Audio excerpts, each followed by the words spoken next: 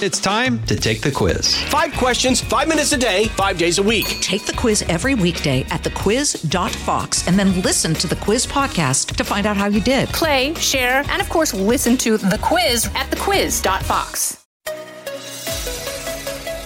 Now, from the most powerful city in the world, a new generation of conservative talk. Fair, fresh, fun. It's the Guy Benson Show with Guy Benson.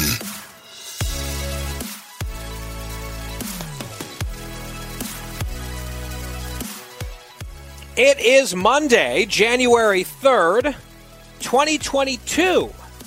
Happy New Year and welcome to a brand new year, brand new week here on the Guy Benson Show. So happy to have you as we all leap into the new year together. It's going to be a big one politically, and we are just honored that you listen.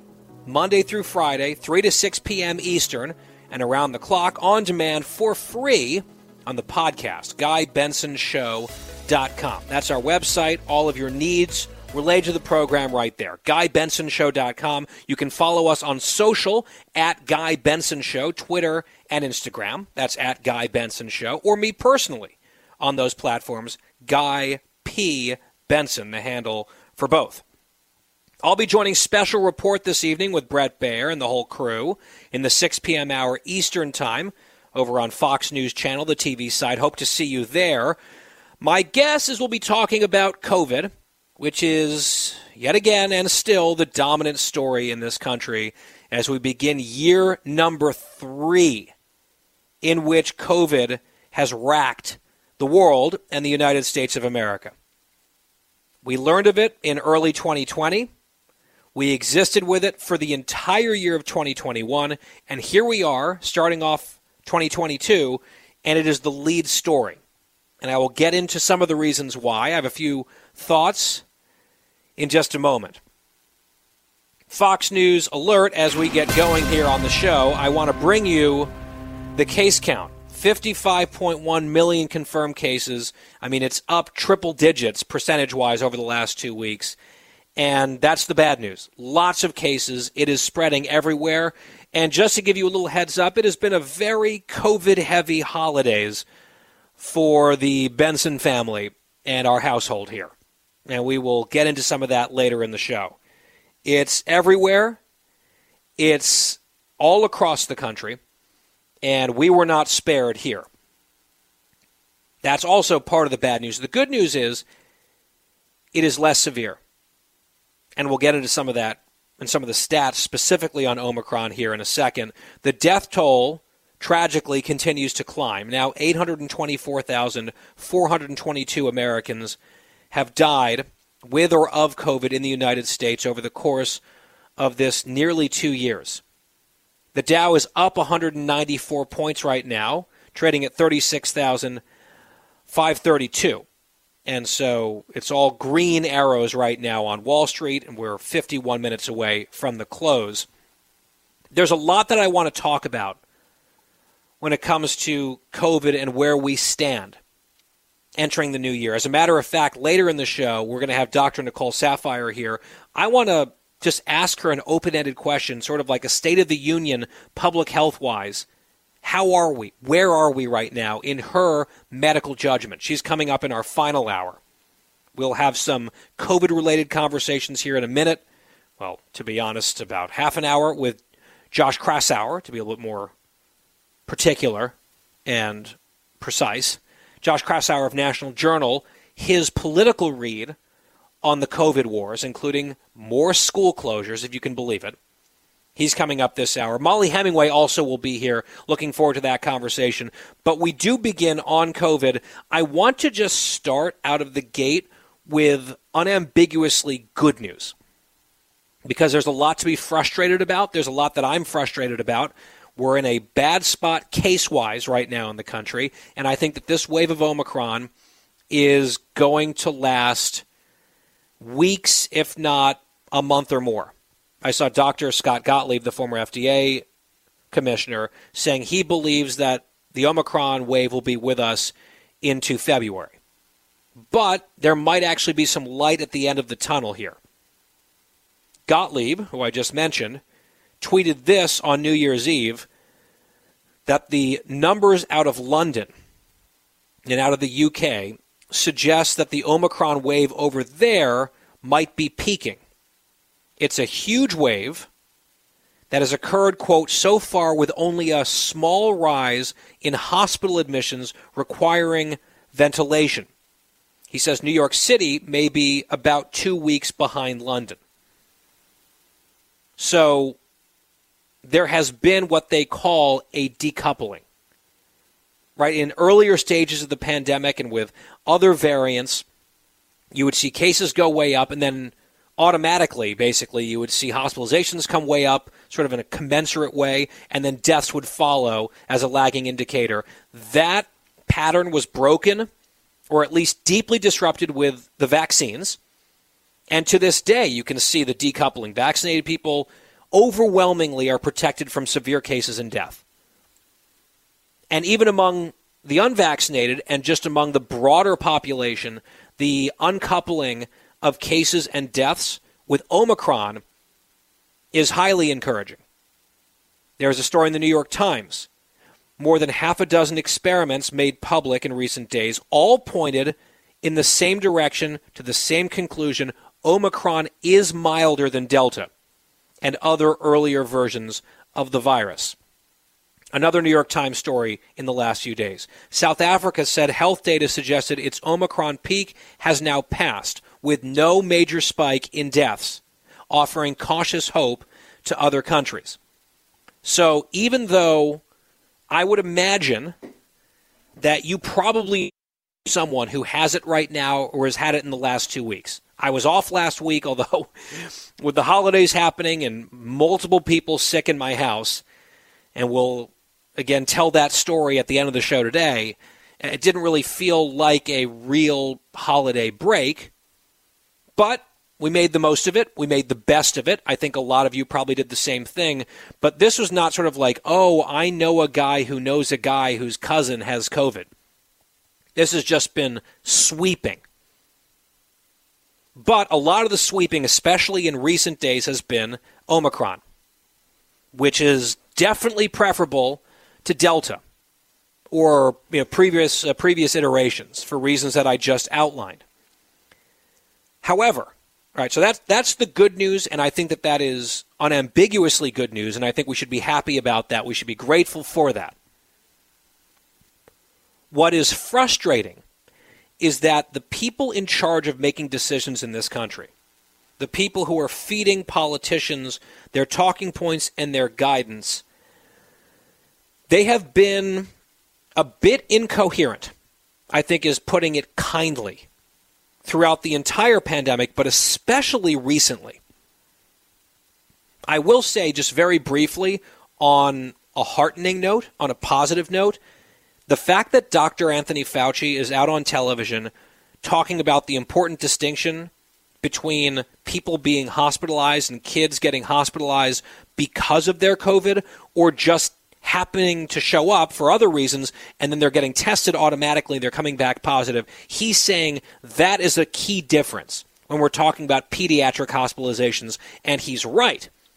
We've been talking about that on this show for more than a year. There's been data about how the hospitalization numbers and to some extent the death numbers have been inflated, where it's like, oh, if you tested positive post-mortem, like you had COVID, but you died of a heart attack, some of those people have been counted as COVID deaths. On hospitalizations, especially with younger people, the rate of incidental COVID positives is significant and has really elevated the number of those hospitalization cases. That has been true for a very long time, the entire pandemic, in fact.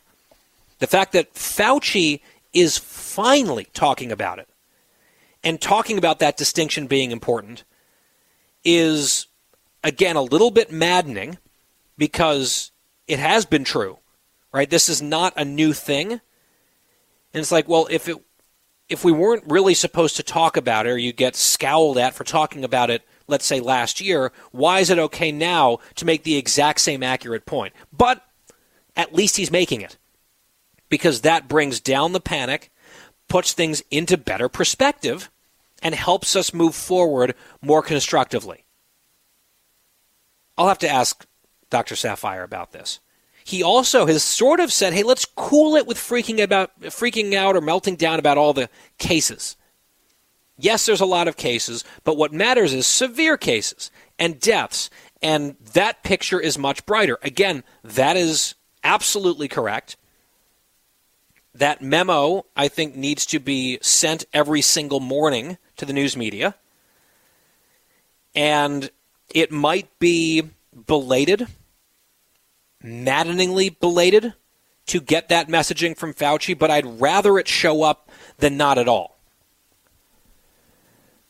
That being said, what do we get over the holidays? We got new guidance from CDC saying, all right, new plan here. When you're isolating with COVID, it just has to be 5 days, not 10. We're going to cut it in half. Oh, but if it's kids, it's still 10 days, the full 10, even though kids are the least vulnerable people in our whole society when it comes to COVID, something we have known for almost 2 years, and I just feel like I'm beating my head into the same brick wall that I have throughout those 2 years, often on this show, making that point. So we've got the isolation recommendation slashed by 50% by the CDC for adults, but not for kids. That makes absolutely no sense.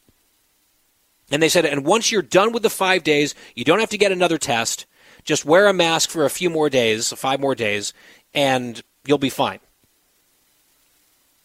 Now, part of that is because they don't have enough tests. Right? They could say, well, get a negative test and then you're in the clear. There's a testing shortage, which is one of the huge failures of the Biden administration. We're in 2022 and it's still hard in large swaths of this country to get any rapid tests, let alone affordable ones or free ones. I know Biden, just before the new year said, oh, we're going to do that, or hundreds of millions. It's going to take a while. It's not exactly warp speed here. This was anticipated for a year, and this is still the situation. Remember Jen Psaki was asked about this at the White House, about tests and mailing tests to every American, and she scoffed at that. She was mocking that idea, and now they're like, oh, oops, that's probably what we need to do. I think that testing shortage, one of the big failures here, is driving some of the CDC decision to not recommend needing a negative test to then come out of your isolation. Except now Fauci's saying it looks like the CDC is going to change their mind on that already because they've gotten pushback. So it's like they just keep flip-flopping and contradicting themselves, confusing people. So in late December, they put out information. This is just another example of this. CDC put out information that Omicron was now the dominant variant in the United States. It was like a week before Christmas was the data, I believe. They said Omicron is now 73% of the cases in America, which on some level is good news because it's much more mild. It's less severe. It's less likely to put you in the hospital or to kill you, as we just talked about. And then a week later, they said, oh, wait, oops, we have to revise that.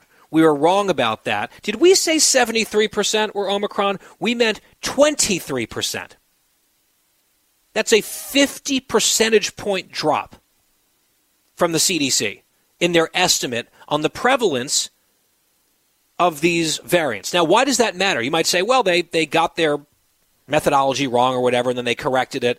It's not a good look. It makes them look a little bit, bungling and bumbling, but does it really matter? Well, it does really matter because based on that estimate, that wrong estimate, that they then revised down by 50 percentage points, another arm of the federal health bureaucracy stopped distributing monoclonal antibodies to states.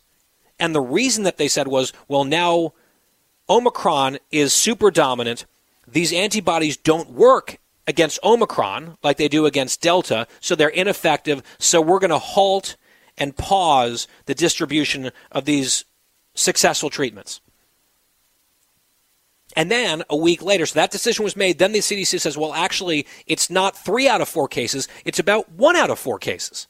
So how many people couldn't get antibody treatments that would have been successful because they actually had Delta because the CDC got that wrong. And I guess their new updated number that I saw is 59%. I don't know if we should have confidence in that number or if they've fixed their methodology in the last few weeks. The point is, it is just a blizzard of confusion and some bad decisions made by bad data from the CDC. And by the way, 2 more points quickly. Rochelle Walensky, CDC director, she's giving TV interviews. And what has she said just in the last few days? Number 1, she said, well, we don't recommend people, and they might be switching this now because of all the blowback, right? So it's like they put out recommendations. Some people get angry at them. They say, okay, wait, never mind.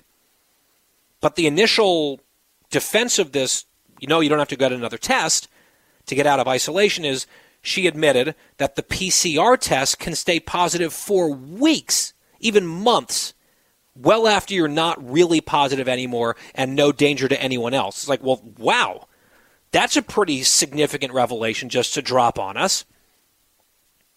And the other thing that she said was, asked about the science behind this decision, the whole process, she said some of it just has to do with what they believe people are willing to tolerate.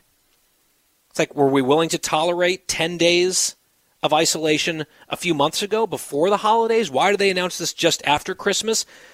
What the public will tolerate is an important, I guess, question when it comes to policymaking. It's not a science-based one. So we begin a new year with new questions. There are major reasons for optimism, not necessarily caused by or brought to us by the people running the show. Let's put it that way. All right, our first segment of the new year is over. I'm already running late. We'll be right back. It's The Guy Benson Show. Stay tuned. The Guy Benson Show. More next. What it is, I'm going to level with you guys. Getting old sucks. One day you wake up and you just don't feel like yourself. Low energy, feeling cranky. Believe it or not, fellas, even problems in the bedroom. I know. Turns out these symptoms are a result of our lower testosterone. Now, there's a solution. Nugenix Total T, made with a powerful testosterone booster. Nugenix Total T ignites the fire inside of you, and you get to feel like your old self again. With hundreds of 5-star reviews from real customers, like myself, Nugenix Total T really works. The product is now new and improved with Tesnor, a testosterone-boosting extract that increases vitality, adds stamina, and wipes out everyday fatigue. Get back to a better you with Nugenix Total T. Get a complimentary bottle of Nugenix Total T when you text Tyrus, Tyrus, to 231-231. Text now and we'll add in a bottle of Nugenix Thermal X, our most powerful fat incinerator on the house. Just text Tyrus to 231-231. That's Nugenix Total T and Nugenix Thermal X on us. Just pay shipping and handling. Texting enrolls you into a reoccurring automated text messages. Consent not required to purchase. Message and data rates may apply. Living the Bream is a podcast hosted by Fox News Channel's Shannon Bream, sharing inspirational stories, personal anecdotes, and an insider's perspective on actions and rulings from the High Court. Subscribe and listen now by going to foxnewspodcasts.com. America's listening to Fox News. Cloth masks aren't going to provide a lot of protection. That's the bottom line. This is an airborne illness. We now understand that. And a cloth mask is not going to protect you from a virus that spreads through airborne transmission. It could protect better through droplet transmission, something like the flu, but not something like this coronavirus. Dr. Scott Gottlieb on Face the Nation on CBS as we're back here on The Guy Benson Show. Just saying again, by the way, the cloth masks, especially against Omicron, they're useless. And yet we're requiring them in a lot of settings for kids in schools. At least there are kids mostly in school to start this new year. But shockingly, it shouldn't be shocking, but it is outrageous. There are districts now going remote again. And not just a few, not just a handful of schools here or there, a lot. Some of them just announcing like last night that they were doing this, partially because you had some teachers saying they didn't want to show up for work again. I don't know what else needs to be demonstrated in terms of the safety of schools and the harm when it comes to children not being in schools, certainly vis-a-vis the harm that they would suffer from COVID. out of the gates and ready to go. Hey, it's Hutton and Withrow. Hot Mike is here on the Outkick Network. We've got your afternoon covered with the latest sports discussion, and it's available wherever you find your audio. Daily analysis and news. He is hot. I am Mike. Actually, my name is Chad. His name is Jonathan, but you get the picture. We're going to bring it every single day. Whatever you want to call us, we'll respond to. We just want you to respond to what we're dishing out every day. And while you're here, we hope you subscribe to the podcast, like, subscribe, and share. But here we are, year 3, and there are a significant number of closed schools in America right now because of Omicron. Just astounding. Josh Kraushaar will join us to break it down next. New from the Fox News Podcasts Network. My name is Kennedy, and welcome to my podcast, which will, I humbly say, single-handedly save the world. You're welcome. It's Kennedy Saves the World. Subscribe and listen now by going to foxnewspodcasts.com. Talking about the issues you care about. Guy Benson. A new year here on The Guy Benson Show. Thank you for always listening. 3 to 6 p.m. Eastern. GuyBensonShow.com for the free podcast. Josh Kraushaar joins us now, politics editor at National Journal, Fox News Radio political analyst. It is now an election year, Josh. Not the Super Bowl, not a presidential year, but still an important midterm. And we look forward to your insights over the course of these next 12 months. Really, I guess 11 months. Great to have you back, sir. Happy New Year to you. Happy New Year, Guy, and looking forward to 2022.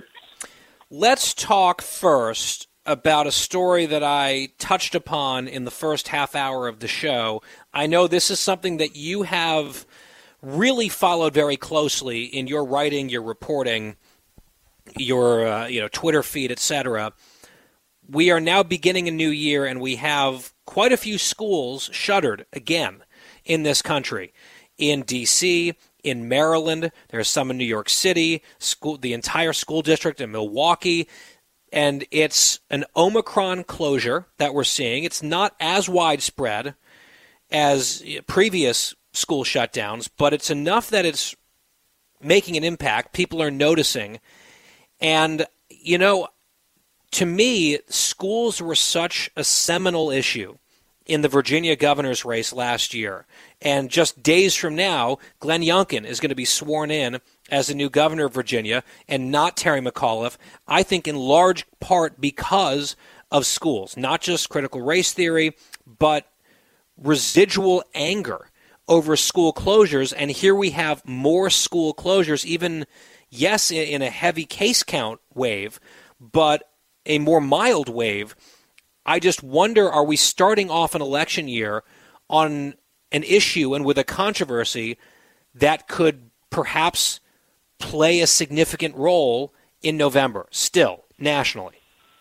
So one of the interesting dynamics in the new year is that Virginia schools, after Glenn Youngkin's election, to my knowledge, haven't closed. They didn't do what they did last year because they know Governor Youngkin is coming in a couple weeks. They know the political mood has shifted.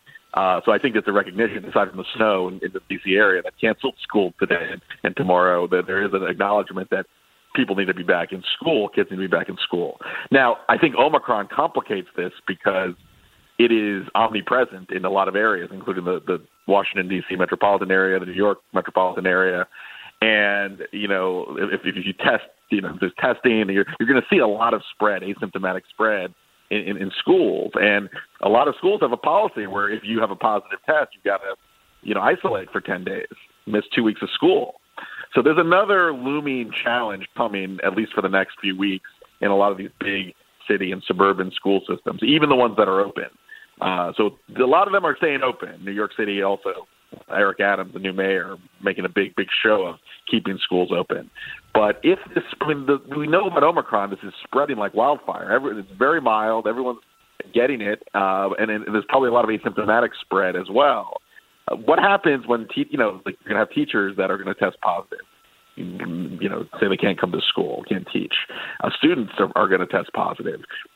Are the policies going to be made more flexible for schools, federal and state? Or are we going to use the same rules and regulations that we've done over the past year? That, I think, is the next test that's coming in the next couple of weeks. And it's not just school closures, but if half a school is out or if teachers call in sick, is that a sustainable status quo? I don't think it will be, and I think that's the next political challenge for a lot of these governors and elected officials. Yeah, I saw that there was, I guess, a meeting reported from the Chicago Public School Teachers Union where a large majority of them voted saying they don't want to come in, they don't want to work under these circumstances, they're making a bunch of demands. And so you've got some of those pressures as well from the unions. You've got the positive tests just sweeping, as you mentioned. It's absolutely right. We were dealing with it in our household throughout all of the holidays. I know so many people who have it right now or have had it in the last 2 weeks. That's true. In my opening monologue, Josh, since you raised this, one of the things that I mentioned that has been very, very frustrating to me when it comes to the messaging and the policies and the justification of the policies from sort of the public health establishment and some of these leaders, the CDC over the holidays shifted the isolation guidance from 10 days to 5. And they said, you isolate for 5 days, then you don't have to get a negative test, but you can go out there and wear a mask for 5 more days, and you can, get back to work, get back to your life. Then, under pressure, it looks like they're going to reverse themselves on the test question because they were criticized. I think part of the reason that they may have offered that guidance is because it's hard to get tests, which is a whole nother failure, another wrinkle in all of this, a big one. But they did not cut down, similarly, the 10 to 5 day change for kids. So kids in schools would have to be out for, the better part of 2 academic weeks under the CDC guidance, which a lot of these schools just, lean on and rely on no matter what. Whereas for adults who are more susceptible, at greater risk from COVID in general than kids, we know this, they're at 5 days. Kids are still at 10. None of this makes any sense, Josh. That's what I think has people just tearing their hair out still as we enter our 3rd calendar year involving COVID. It doesn't make any sense. And it's notable that the public health spokespeople, from Dr. Fauci on down, have no problem leading with how transmissible Omicron is. But they seem to bury and filibuster and kind of downplay the remarkable findings in science and the data from South Africa and England and other countries that have gone through this wave before us about how few hospitalizations there have been, even in vulnerable populations in countries that have gone through this, about studies upon study that have shown that this doesn't infect the lower airway and it doesn't cause the lung issues that were such a prominent and ugly feature of the first couple waves of COVID. We're dealing with a whole other virus in essence, and yet we haven't changed our rules and regulations to accommodate the new reality that we're facing, especially given its transmissibility. That everyone, there's Capitol Hill, actually, they've done testing, and about 13% of Hill staffers have tested positive, the ones who have submitted and had tests. Some people haven't even reported their tests. They get to take home tests, and they don't report it to the local or national authorities. So this is, we've lost the plot, right? Maybe we're getting close. I think people are starting to realize that we're in a totally different situation. We're back. Most importantly, we're back. Most of the countries at least have one vaccine. A lot of the countries gotten boosted. By the way, just to jump in, situation. Josh, sorry to interrupt, but I just want to underline the point that you just made. I know there's been a lot of fighting about the vaccines and vaccine mandates and the anti-vax people and what counts as anti-vax. And if you're against the mandate, you're called anti-vax, which I think is wrong. With all of that noise, I think that it's important to point out that 85% of adults in this country have gotten at least one vaccine shot against COVID. 85% of adults. I think if you start, because this is another way that people play games, right? They take children and they put them into the unvaxxed category, and that makes it seem like there's a lot more vax resistance out there than there is. I don't think we should be forcing the kids to have the vaccines. There's not a great reason to force kids to get these vaccines. What matters especially are older populations who are overwhelmingly vaccinated. And you look at senior citizen demographic, for example, overwhelming vaccination rates. And among adults 18 plus, it's 85%. That's actually an achievement that I think goes to the Trump administration, to the Biden administration, to the country writ large. But it seems like we don't really talk about that success, really. There's still a lot of scolding and mandates and focus on the holdouts and forcing kids to do things. That, I think, at least in my view, buttresses your point about having lost the plot in this country. It really feels that way.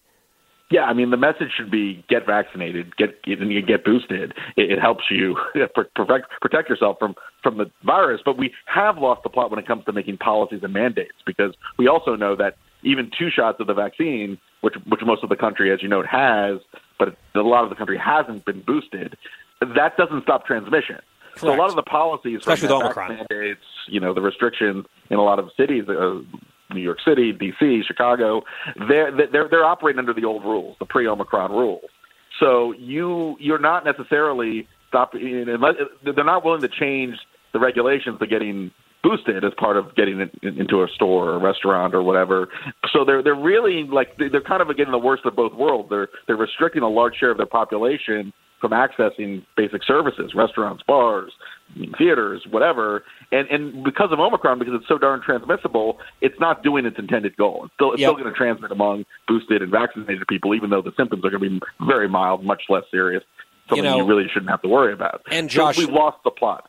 This reminds me of another story, and perhaps I might need to spend some more time on tomorrow's show getting into it in more detail. I don't know if you saw it over the holidays, but there was a report that the Biden administration was presented with a plan to have hundreds of millions of rapid tests developed and ready to go.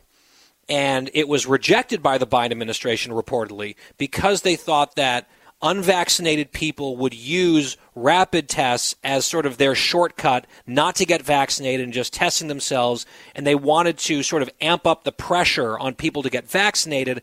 And therefore they said, let's not do the widespread, ubiquitous availability of tests.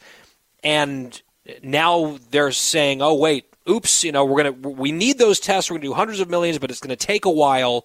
That seems like a pretty big failure. Yeah, a very big miss. And I think a part of the miss stems from this notion in our political class, in our public health class, that we want to basically be psychologists in addition to being scientists and epidemiologists. We don't want to say that this isn't super serious, super severe, because we don't want people to act, go out and do things. We actually want them to stay in their homes. So we don't want to nudge that. We want to see if we can nudge the behavior, and we don't want to have lots of tests because we want people to get vaccinated. So that's the logic in a lot of the political and maybe even the public health community in some instances, where they're trying to assess human behavior, and they're not very good at it. They're good at the science. They're good at telling you what they should be good at the science, but they're not good at understanding human behavior, understanding psychology. Perfect. I love that you put it that way. They're not doing science. They're trying to do psychology on a very wide scale. I made reference to this quote, but I want to play it. This is Cut 19. Walensky, the CDC director, Dr. Walensky, was on CNN. Listen to the question in just the very beginning of her answer about the shift in the isolation guidance, which they're now apparently going to flip-flop on at least partially. But this was an element of the way that she explained it on TV. Cut 19. So from what you're saying, it sounds like this decision had just as much to do with business as it did with the science. Well, so it really had a lot to do with what we thought people would be able to tolerate. We have seen relatively low. We can stop right there.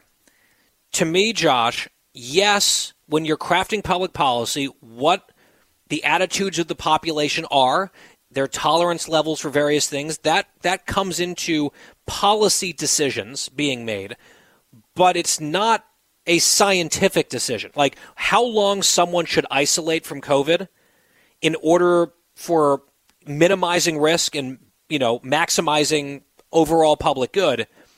That is a scientific question. That's not a what will people tolerate decision.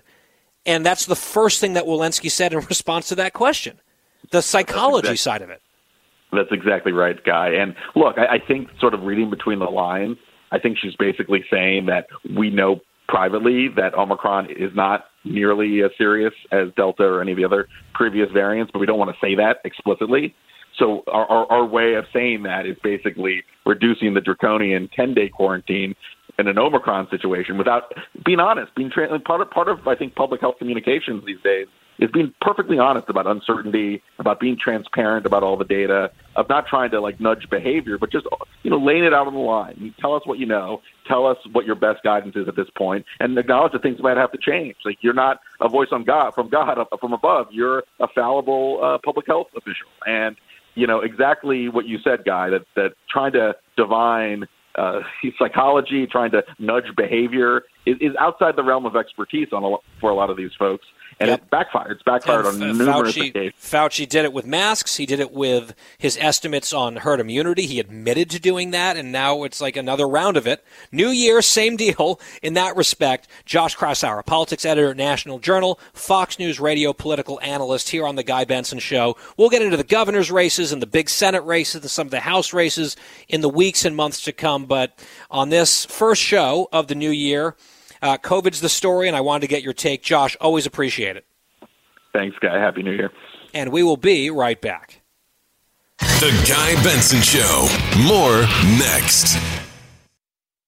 Get this and all your favorite Fox News podcasts ad-free on Apple Podcasts with Fox News Podcasts Plus. Just go to foxnewspodcasts.com for all the details. We're back. It's the Guy Benson Show. I was talking to a friend who got COVID and has it right now. And his mom got it, he assumes from him, and he was feeling guilty about that. Fully vaccinated, previously had COVID, but was feeling guilty. And I think that we need to be completely past that, right? There were irresponsible behaviors, especially pre-vaccine, where if you went and you did something and you put other people at risk, there's a good reason that sort of thing was highly discouraged. But in the current situation with Omicron being as transmissible as it is, and thankfully as mild as it is, it's not like you're not a bad person. You've never been a bad person because you got COVID. I'd say that's especially true in this moment. So I actually told him this story that I read in the British press. This was from the UK Daily Telegraph. That gives you a sense of how contagious this thing is. Polar researchers in remote Antarctica have fallen victim to coronavirus despite taking strict health precautions, being fully vaccinated, and miles from civilization. 2/3 of the 25 staff in the Belgian government polar station down in Antarctica now have COVID, according to a newspaper in the country. Proving, writes the Telegraph, that there's no escape from the pandemic. This outbreak occurred despite all staff passing multiple PCR tests, quarantining, and living in one of the most remote places in the world. So there's only 25 people who work at this little outpost, this scientific outpost in Antarctica. This is a Belgian government facility. And because they're going to be living in close quarters, and we're in the middle of a pandemic, what the government said was, all right, for you to work here, the protocols are as follows. I'm sure you must be vaccinated. They were all fully vaccinated. You have to pass multiple tests, PCR tests negative, show up, quarantine for a period of time, and then you're in the clear. But as it turns out, COVID got them anyway. And now 2/3 of the people there have COVID. Now, the officials are quoted as saying, it's not that bad, it's more of an inconvenience. People aren't that sick. That's, again, sort of like a consistent refrain that keeps coming. But if those measures are not good enough, like putting a cloth mask on a child, or like keeping the kids home from school, and people are passing it around in neighborhoods and houses, it's futile. I'm not saying throw up your hands and do nothing. Test if you've got symptoms, isolate if you test positive, get vaccinated. But some of this very much is out of our control, and we should be realistic and humble about that. Another hour coming up. From the Fox News Podcasts Network. I'm Ben Domenech, publisher of The Federalist, and I'm inviting you to join a new conversation with the smartest thinkers out there about the country and where we're going. Subscribe to the Ben Domenech Podcast. Subscribe and listen now by going to foxnewspodcasts.com. Live from the most powerful city in the world. Unconventional talk from a fresh, unconventional conservative. Guy Benson Show.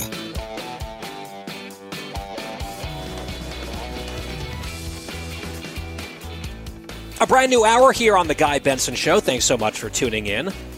It's a new year. We're very excited to have you. 2022, it's going to be a big one here on The Guy Benson Show. Our website remains the same, GuyBensonShow.com. Podcast still free, on demand, every day. GuyBensonShow.com. Check out Special Report tonight if you have some time. You can set your DVR or tune in. Fox News Channel, 6 p.m. Eastern Time. I'll be on the panel in the back half of the show, along with a fine crew as always. That, again, Special Report, FNC, this evening. Joining us now is Mollie Hemingway, a regular on Special Report, also a regular here on the program. She's senior editor at The Federalist, a Fox News contributor, co-author of Justice on Trial, and also author of the bestseller Rigged, How the Media, Big Tech, and Democrats Seized Our Elections, at MZ Hemingway on Twitter. Mollie, welcome back. Happy New Year. It's great to be here with you. Happy New Year. How was your Christmas and holiday season? We'll be talking about it later in the show. We just had COVID everywhere in my family. Adam still has it. Did you escape that, or did you get hit? Yeah, none of us. Well, we already had COVID, so we're hoping we don't get it again too soon after having gotten it before. And we were in Mexico for most of it, and it was fine down there. So we enjoyed our time. That is fantastic. Where in Mexico did you guys go? I just want to say I was on the beach literally every day of my nearly 2 weeks down there, and we were visiting my husband's family, and they live in Cabo. Oh, okay. I'm feeling a little jealous. I'm looking out my window. I'm seeing snow. A tree fell under the weight of the snow in our backyard. I'll talk about that later.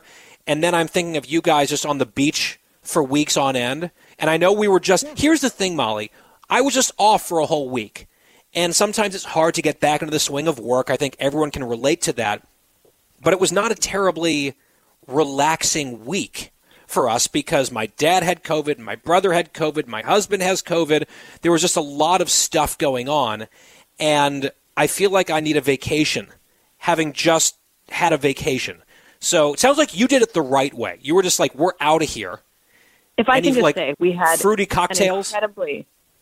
We had an incredibly difficult year. We have never needed a vacation as much as we needed this one, and we fully relished it. We did absolutely nothing other than puzzle. So I encourage you, once you get all healthier and better, you should take a little vacation because it's very important for you to do good work, that you be fully relaxed and that you get a little break away from things. And COVID is not a break from anything. It's a horrible thing to go through or to care for people who are going through it. So you need to make sure you take care. Well, I appreciate that. And we got a little thing planned in February, so hopefully we'll check that box then. Last question on this personal stuff before we can move on to politics, etc. Was there a particular Christmas gift that stands out? It doesn't have to be one that you received. It could be someone in your family who received it, but was there a star gift that was given in the Hemingway household this year? My children have been saying that it's the best Christmas they've ever had, which is great because there wasn't anything that fantastic under the tree, but they really thought that they were thoughtful. So this is going to sound cheesy, but the best gift, the gift that was received the best was a book that Mark got our youngest daughter, which is a book that teaches you how to put together really fancy dessert boards or cheese boards or meat boards or party trays. Oh, and yeah. She just thinks it's like the best thing ever. So she's like a charcuterie person. That's impressive. She's in elementary school, but she really thinks that this is, yes. So she's easy to please, is what I'm trying to say. But it's also delicious. I think it's aesthetically pleasing as well when you can serve guests something like that. So I love that was the hit, the How to Make a Good Cheese Board book. And then, look, we have our Christmas party every year. Let us know if she's available to hire next year, if we need some beautiful, like roses made out of salami or whatever. All right, Mollie. She's going to contact you, just so you know. Fantastic.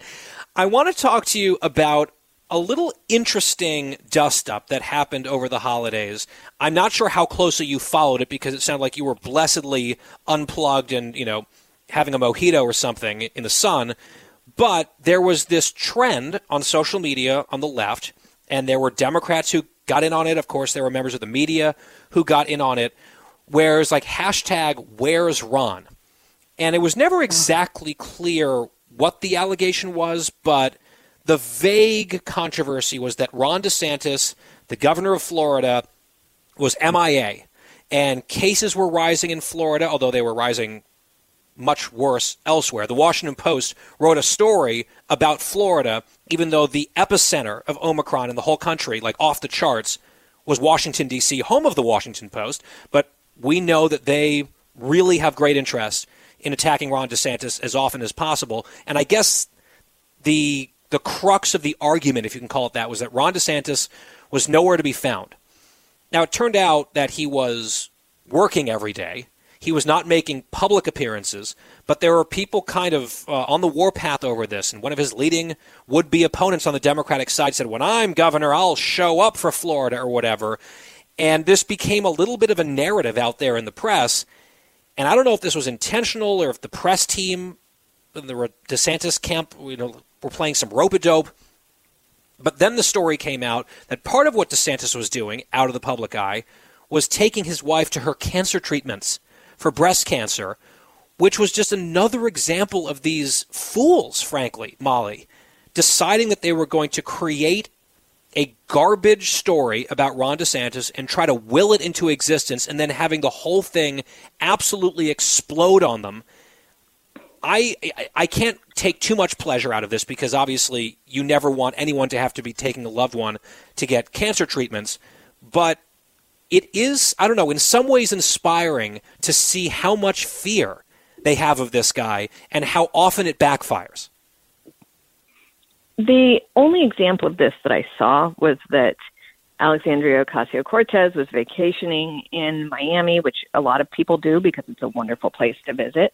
And she received a little bit of heat for doing so because back in New York, they really are having some kind of crisis with hospitals and COVID being out of control and all of their mandates that they're enforcing on their people. And she responded, she sort of lashed out in multiple bad ways. And one of the bad ways she responded was to accuse Ron DeSantis of being AWOL. And then it turned out, as you noted, that he was taking care of Casey, his wife, who's dealing with cancer. It just seems, I actually do think people have a right to know where their elected officials are, particularly people like governors. If they're taking time off, it's good to be transparent about that. But he wasn't even taking time off. He was working every day. He just wasn't in the public eye. And to make a big deal about someone who's still working, this isn't a Mark Sanford situation of hiking the Appalachian Trail or going off to Argentina. He was actually working every day. So it was a really ludicrous thing for them to make a big production about. And then it backfired horrifically when it turned out that they all looked like jerks because he was actually not in the public eye because he was with his wife, Casey, who, for her cancer treatment. Yeah, a big swing and a miss yet again. And we will be discussing, you mentioned that whole AOC contretemps. We will get to that later in the show today because I have a few things to say about that because I found it very strange but also kind of fascinating, like a slow motion car crash type thing, the way she reacted to all of that. Molly, I want to ask you and get your reaction. We, of course, touched on it in our first hour today. You're a parent. You talked about one of your kids already here in this interview, in this conversation. We are now seeing in various places around the country school closures again. This time they're blaming it on Omicron. And look, I understand there's a lot of cases. We also know that kids are safe from COVID, especially from Omicron. The science on that has not changed. It seemed like there was this emerging consensus, Molly, finally, that school closures, especially for as long as they went on, and remote learning was a huge policy blunder and was very harmful to kids and should not happen again. It seemed like even some of the holdouts on the left finally came around to that view, and yet here we are on the first week of 2022, and you have schools across the country, not all of them, but enough that it's, some sort of critical mass where it's noticeable. You have schools closed again for a week, 2 weeks, some of them for the entire month of January they've announced. And I don't know. I mean, I feel like there's a lot of people out there who saw the elections in New Jersey and especially Virginia and said, okay, a lesson surely has been learned here. And I guess maybe that lesson has not been learned in a lot of places.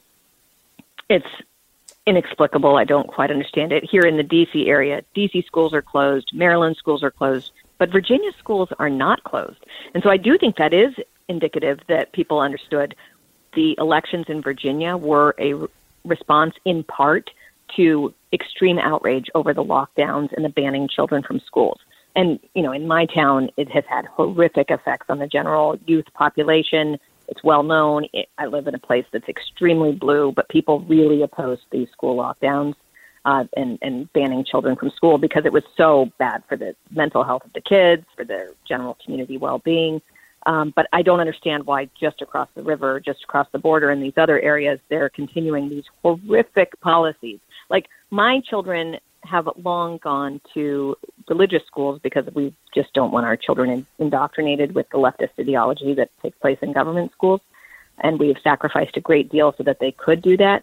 But if my children were going to a government school and this were happening, I would be outraged and I would be fighting it so hard. And I just feel so badly for the people who have not yet escaped these horrible schools. Well, our friend Carol Markowitz has been sort of at the forefront of some of these battles, and she finally decided that she had had enough. She could not stay in New York City anymore. We wanted to get her on the show here today. We invited her on. She's been on before. She's a great guest. We couldn't get her on. She's a little busy. She is in the process, literally, of moving her family to Florida. So hashtag where's Ron? Well, he's waiting for Carol and family, and a lot of people like them because there are some people who are going to grumble and grouse and do nothing.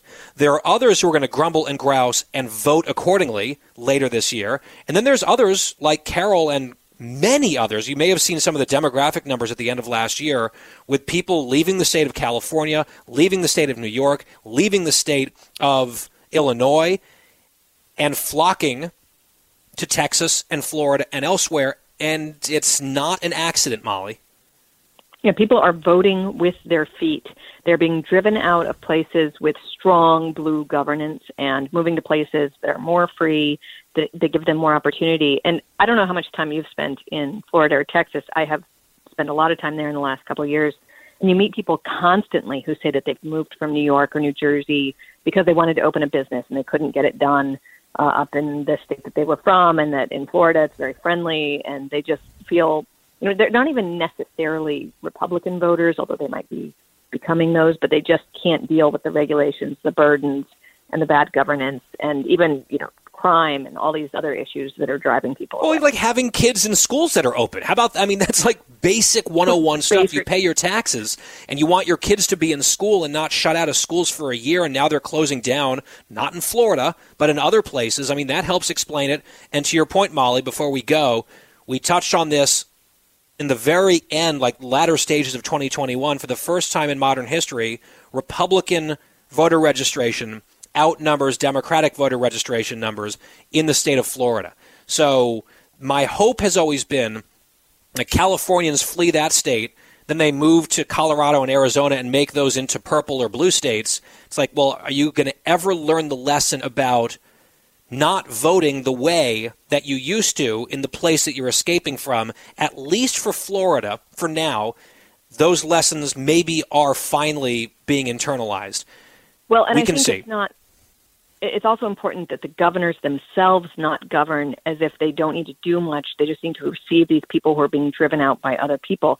You need to actually govern like a conservative, and that is one thing Ron DeSantis has done so well, not just being better than these other states, but actively implementing conservative vision and leadership on and everything from regulations to banning these restrictions on freedom. Well, and drawing the contrast, not just doing it and signing it in some room somewhere, but out there sort of fighting every single day and getting the message out there and saying, this is what we're doing in Florida, this is what they are doing elsewhere, this is why we're doing it, this is why we're not doing what they're doing. It's a choice to be here. Here are my governing decisions and why.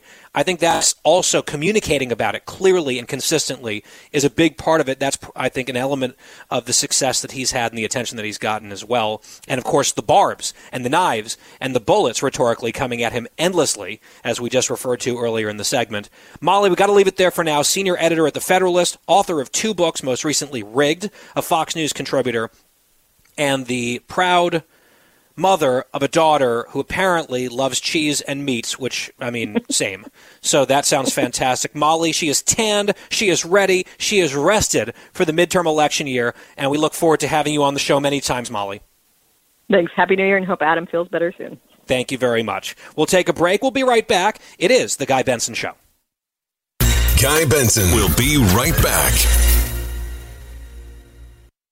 It's the Hammer Time Podcast. Fox News Channel's Bill Hemmer takes you one-on-one with engaging personalities covering the critical issues of the day. Find Hammer Time now by going to foxnewspodcasts.com. America's listening to Fox News. I'm Guy Benson. We are back, and if you're listening on the broadcast, you might be confused or even shocked to hear the bumper song that we're using, Jingle Bells, a popular Christmas song. You know my position. If you're a regular listener, you know my position on Christmas music. December only. And really, I don't want to hear it after December 26th. However, there's an exception today because, believe it or not, Jingle Bells is the focal point of the latest episode of Woke Tales. Woke Tales, woo!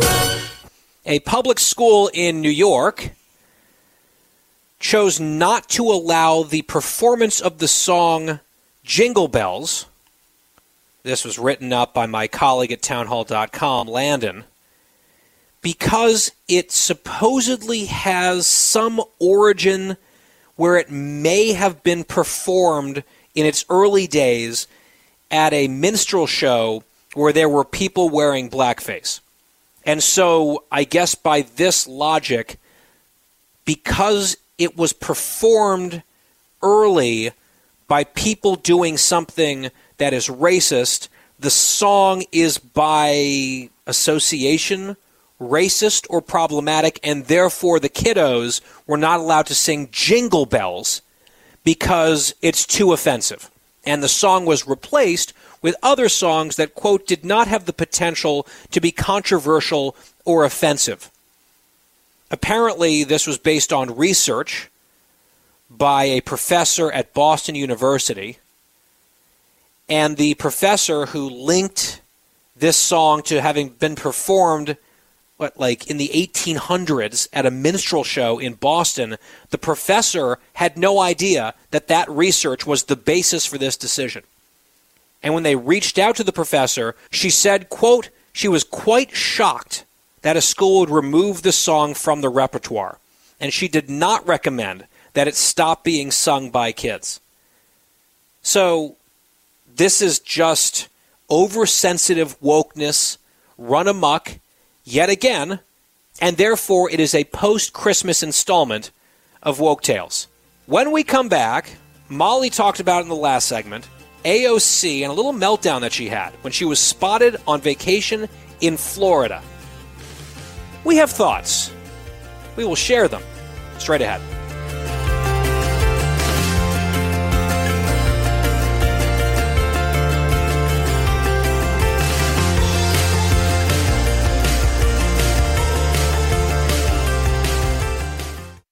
From the Fox News Podcasts Network, download and listen to The Untold Story with Martha McCallum. The host of The Story on Fox News Channel sits down with major newsmakers each week to get their untold story. Subscribe and listen now by going to foxnewspodcasts.com. You're listening to a new generation of talk. Guy Benson. GuyBensonShow.com for the free podcast every day. Available on demand. Again, no charge to you. GuyBensonShow.com and wherever you get your podcasts. All right, we have to talk about this AOC flap over the holidays. When you're gone for a week, a lot of stuff happens. And this is one of my favorite stories. And it seemed to start the day before New Year's Eve. So the 30th of December, National Review obtained some photographs of Congresswoman Alexandria Ocasio-Cortez, the New York socialist, on vacation with her boyfriend in Florida. And so these images were zipping around social media, and you can imagine that there was basically an instantaneous hubbub, because she's a lightning rod. She, I think, likes being a lightning rod. She loves attention. And then you've got sort of different elements of potential hypocrisy. You've got the Florida angle. There's a lot to work with here. So the photo that you may have seen is you've got the boyfriend sitting with his back to the camera, and then she's smiling and she's got a cocktail. And they're outdoors at some kind of cafe or eatery and seeming to have a nice time. Now, I'm actually going to start this conversation in a way that might be surprising to you. I'm going to defend AOC partially because there are some fair criticisms of her, I would say, on this, and then some that I think are kind of dumb. So a lot of people pointed out, oh, look, she's not wearing a mask. What a hypocrite. She's down in Florida, unmasked. Isn't this a problem? And I don't think that the mask thing is terribly hypocritical because they're outdoors. I mean, being outside is super safe. It's the safest place you can be with COVID. We've known this for a very long time. Outdoor mask mandates are absolutely insane. They're actually pretty rare at this point. And I could not find evidence of AOC supporting an outdoor mask mandate. Plus, she's drinking. So the act of eating and drinking, the being outside, there's no problem in my mind with her not wearing a mask in that context. Now, if she, as a pro-mask sort of progressive scold, were caught in another circumstance, a la Governor Newsom, for example, or Mayor Bowser, or Mayor Breed, there's a whole list of those, then by all means. But in this case, she's outside. So, to me, clean bill of health on that one for AOC. Here's the second one. She's in Florida. That is the dystopia, the hellscape that has been wrought by Governor Ron DeSantis. Right, the media and the left treat Florida like it is uniquely horrific, with just blood all over the hands of the governor. They're scared of him politically. That's what that's about. We've covered that many times on the show. And isn't it interesting that AOC would choose to vacation in that state, given all of the opprobrium that her tribe heaps upon that state and its leadership? I find this critique sort of interesting, but I'm not sure if it's totally coherent. Because as conservatives, we sometimes visit places where we don't agree with the local leadership. Right? Like, I will visit California, even though I think it's a dumpster fire politically. I visit New York frequently. I live, for crying out loud, just across the river from D.C., although I'm in Glenn Youngkin world, thank goodness, with that inauguration coming up in just a few days. That'll be fun. That'll be a breath of fresh air, I would say. But I'm in D.C. all the time. It's not like because I go to a place, I am then endorsing everything that that place stands for or the political leadership installed by the voters in whatever jurisdiction it might be. I'm just not sure that that's a standard that's reasonable. Like, oh, Florida's terrible and we hate DeSantis and therefore liberals cannot go to Florida? Like there's no vacationing in Miami or Orlando or whatever. I mean, I get it. They've been so over the top with DeSantis, talking about how awful the place is, then to choose to go there. Like, there's something there. But I'm not sure it's a super strong argument. Although, on the other hand, if she was looking for some fun in the sun in that sort of climate at the moment, could she not have gone over to Puerto Rico? Remember the poor abuela whose hardship she blames on Donald Trump, even though her own aunt came out and said, no, it's actually local dysfunction, not President Trump's fault, back when there was a hurricane. AOC was out there tweeting about how rough the situation was for her abuela. Her grandmother was like, living in poverty and all this stuff. It's like, well, what are you doing for her? You're an adult. You're a member of Congress. You have a pretty comfortable salary. You're blaming this on the President of the United States. It's your family. Seems like here's maybe an opportunity to kill two birds with one stone. You get to go have the sunny vacation with the boyfriend, and you get to visit abuela, whose situation you profess to be deeply concerned about when that was an opportunity to attack a political opponent. In any case, that's the second line of attack. The third one that I think is probably the most biting is that she was one of the people really leading the charge on the Ted Cruz situation. Remember when he went down to where was it? Somewhere in Mexico. While there was that deep freeze affecting millions of people in the state of Texas. His daughters, I guess, had a trip down there to Cancun or something, and in the middle of that, Cruz went with them, and I think that was a bad decision on his part. I criticized him for it at the time. I know that, he's got his smartphone and he can try to help coordinate stuff from wherever he might be, but I just think the look of it, the optics, your constituents are in trouble. So he was raked over the coals for that, I think rightly so, and AOC relished that situation, talking about him needing to resign, and she was tweeting about it and commenting on it for months. Well, COVID cases have spiked to record highs in New York City. Now, I've said many times, I think especially these days, hospitalizations and deaths are much more important than cases. But for the safetyists out there on COVID, these spikes in cases have led to closures, including schools, which I think is outrageous. We touched on that earlier.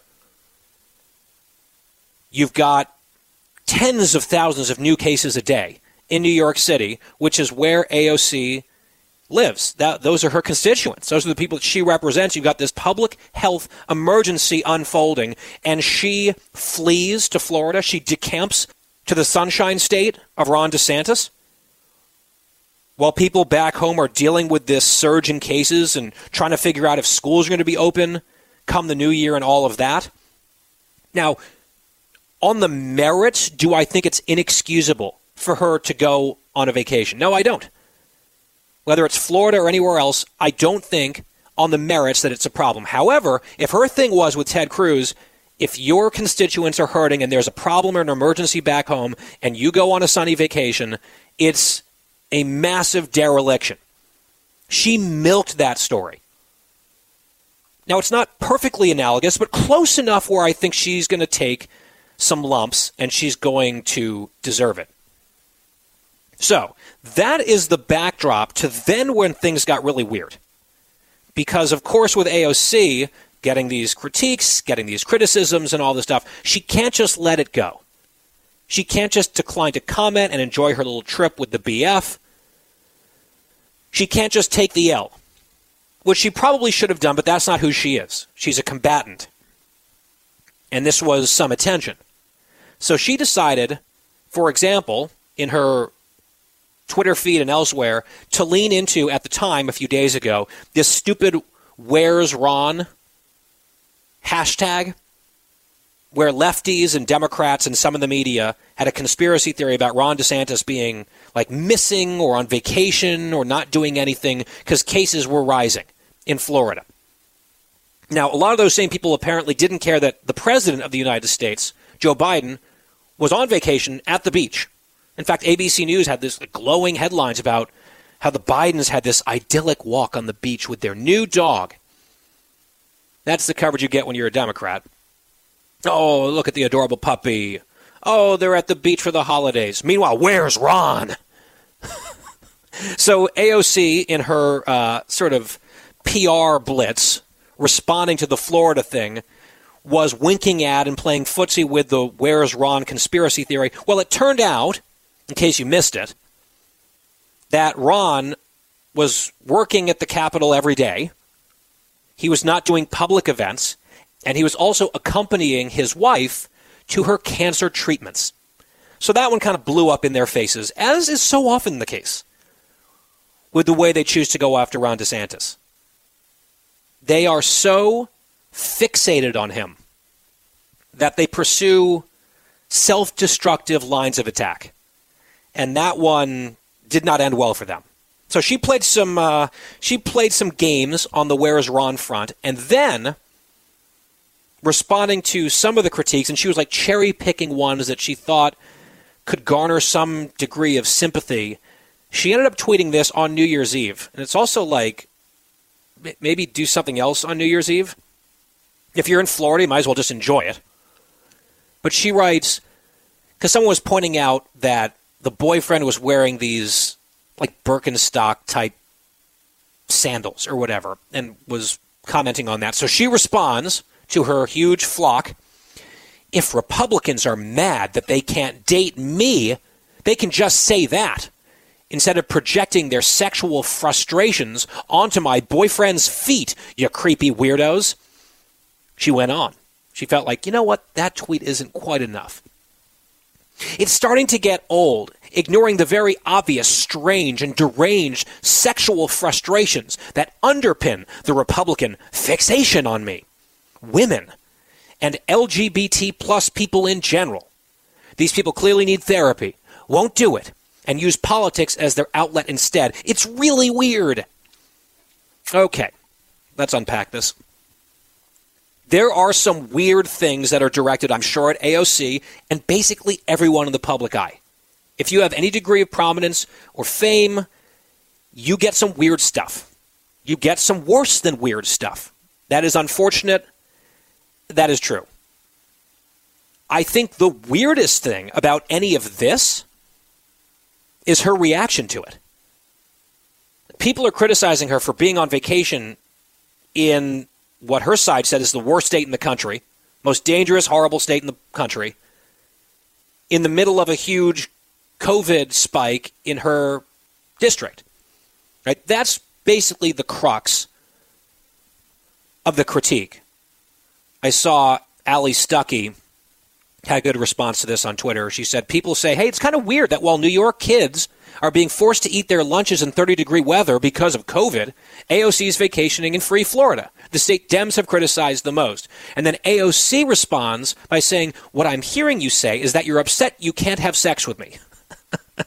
She turns this into like these Republicans and these conservatives are channeling their sexual frustrations into political attacks against me, which is like an extremely self-absorbed, myopic thing. It's like, oh, well, any critique must be born of latent sexual desire. AOC, in case you're listening, I know you're a big fan of the pod. I can assure you with confidence, my criticisms of you have nothing to do with any hope to date you, right? Or anger that I can't. Let's just put that out there. Then she also drags in all the other women in the world and the LGBT community, like all of a sudden she's linking arms and trying to build this solidarity out of nowhere in the tweet. Has nothing to do with us, has nothing to do with the rest of women. It's just a clumsy attempt by her to be like, we're in solidarity together. I just don't even quite understand what that point was. But my favorite response to this super weird, self-obsessed response from AOC, the best reaction to it, came from my dear friend, Mary Catherine Ham. She had some very funny tweets about it, and then she went on CNN this morning, and this was her topic. She was ready, and she absolutely savagely mocked the whole situation. You have to hear it. We will tell you what she said. We will play you the audio as soon as we come back. It's The Guy Benson Show. Stay tuned. The Guy Benson Show. More next. Fox Nation presents podcasts Women of the Bible Speak. I'm Shannon Bream, host of Fox News at Night and author of the new book, Women of the Bible Speak, the wisdom of 16 women and their lessons for today. Subscribe now on Apple Podcasts, Spotify, FoxNewsPodcast.com, or wherever you download your podcasts. Back, it's The Guy Benson Show. So we talked about this AOC thing in Florida and her very bizarre response to it, saying, well, it's really just all about Republicans who are sexually frustrated that they can't date her. It's like, wow, okay, you really took it to 11. I don't know where that came from, but okay. You do you. Mary Catherine Ham, my co-author of End of Discussion, also one of my best friends, she tweeted this on New Year's Day, which made me laugh out loud. I relate to AOC. Literally every criticism of me boils down to people being disappointed they can't have sex with me. It is indeed a burden, but one we must bear. So, just terrific. This morning on CNN, New Day, MKH was invited on to discuss this, and all the chyrons and the graphics on CNN was about AOC accuses Republicans of sexually frustrated attacks, blah, blah, blah. So Mary Catherine decided to show up and kind of make this point and commit to the bit. And she did it, and it was hilarious. Cut 23. I'm glad to be able to discuss this important issue with you. The plight of the super hot in America has long been ignored. and AOC has started a national conversation about this. And, you know, I know we've all dealt with it. And by that, I mean AOC and you, Brianna, and myself and John. Well, the point is, you know, we can start an organization or something. And just the other day, I noticed the IRS keeps sending me notices, even though I've never expressed any interest in them. And it's like, why are you so obsessed with me? But one day you wake up and you think to yourself, is there more to life than being really, really ridiculously good looking? You know, I did it, and now I'm here. AOC did it, and now she's a congresswoman. And in that capacity, you have to answer questions. And, like, I'm goofing on this because it's goofy, but to question the motives of every questioner you come across, I don't think behooves you. And she can answer the questions about being in Florida without going here. I mean, that's just perfect. What did you have in that answer? You had MKH identifying as a super hot person and talking about the plight of the super hot in America. She had the national conversation reference, like crediting AOC for starting an important national conversation about it. She started to mention the male anchor as part of the good-looking club and then stopped, which was definitely a choice. That cracked up the CNN crew. You could hear them. They couldn't help but laugh because it was funny. There was a Zoolander reference in there. There's a Mean Girls reference in there, which I think hits home with a certain age range as well. Certainly AOC's demo. This, I think, is how it is best to deal with the nonsense that AOC often puts out. Not indignant anger, not nastiness and getting personal, but with well-placed, playful ridicule. Because the last thing that progressives ever want is to be laughed at. And they were being laughed at on CNN this morning. A-plus work there. Trolling, but making a good point. Mary Catherine Hem. Final hour of the Guy Benson Show is coming up. Dr. Nicole Saphier on all the COVID craziness. She's straight ahead. Stay with us.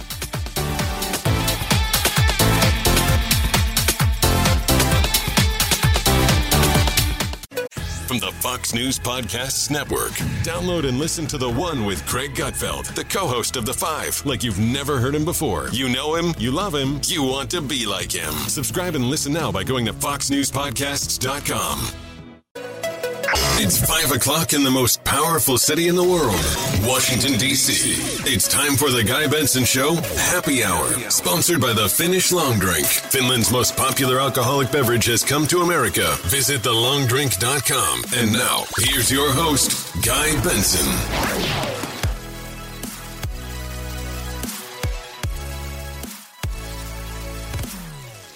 Time now for the Happy Hour on the Guy Benson Show. Happy New Year. Thanks for tuning in.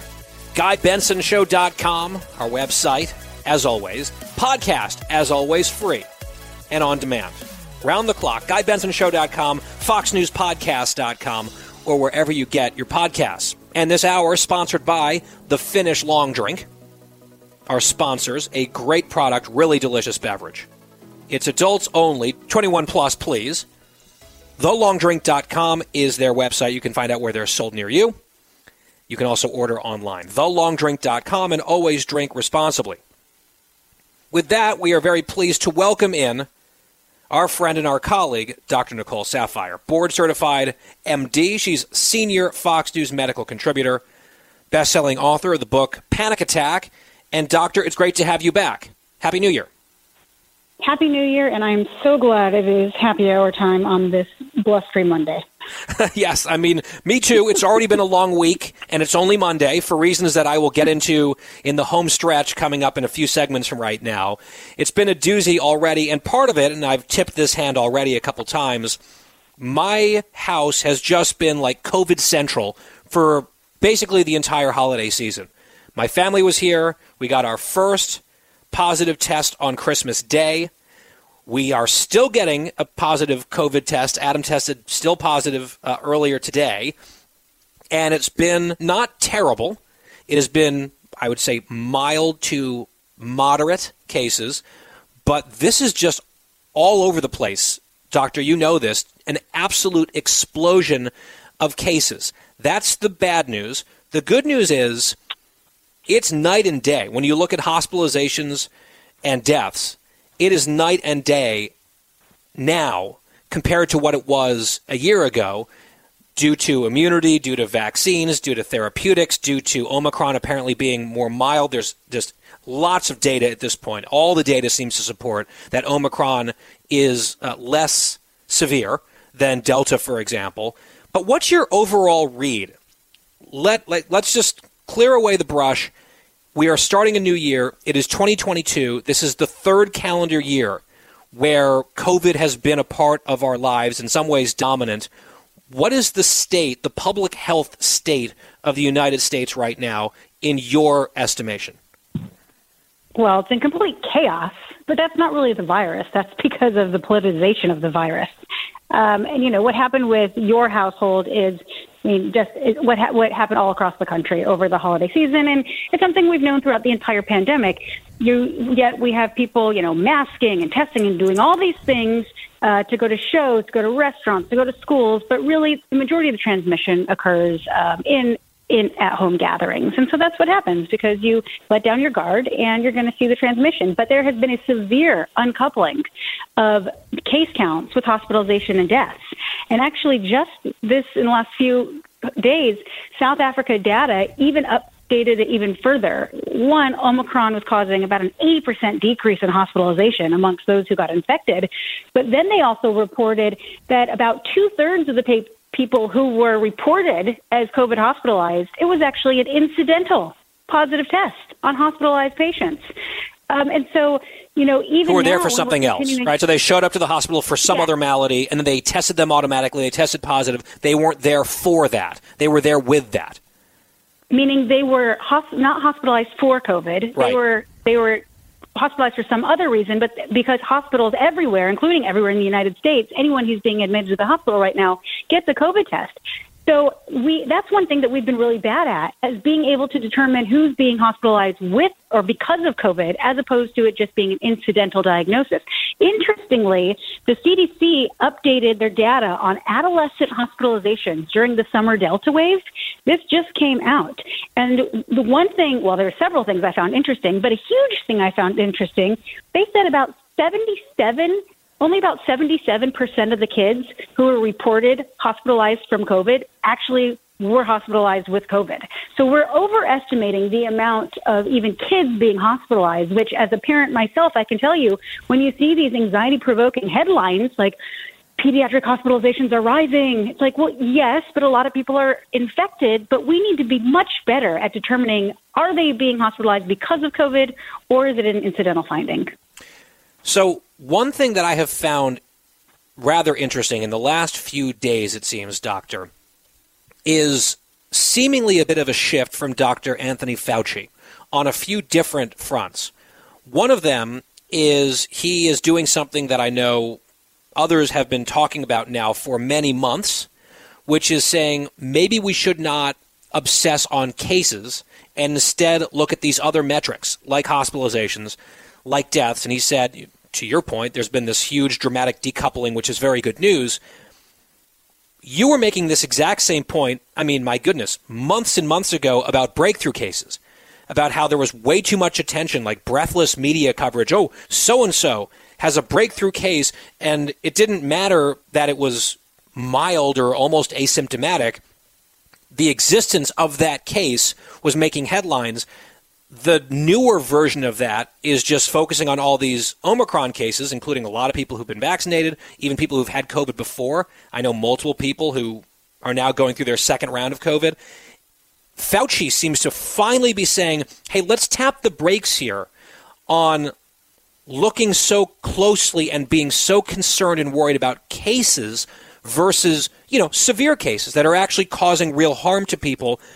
It might be a better late than never thing, but at least he's doing it, right? I think that's an important point, number one. Number two, quickly, he's also making the point that you just made on children and hospitalizations, saying actually a lot of those so-called COVID hospitalizations for kids, many of them aren't actually caused by COVID. They just happen to have COVID when they're tested.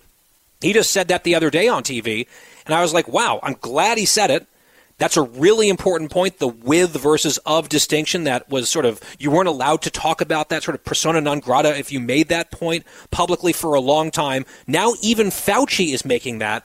I wonder if that is an important step in the progression of our society towards recognizing and treating the COVID scenario as endemic. Well, Guy, I'm glad to hear Dr. Fauci saying all of these things that a lot of people have been saying for a while. What is curious to me is, though, nothing major has changed, especially in terms of reporting cases versus hospitalizations. There had been a severe uncoupling since the spring after vaccines. So that is the time that we should have been focusing more on hospitalizations and deaths. But he didn't do it then.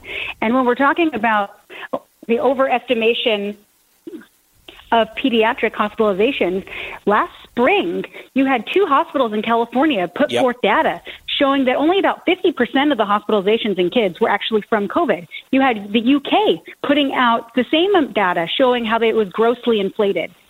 And I even wrote about it on FoxNews.com, but not one peep came from Fauci. And that's very frustrating. And so, again, it's not like something changed overnight. This has all been there. But clearly you can see messaging is changing. Maybe that's because we're in a dire worker shortage.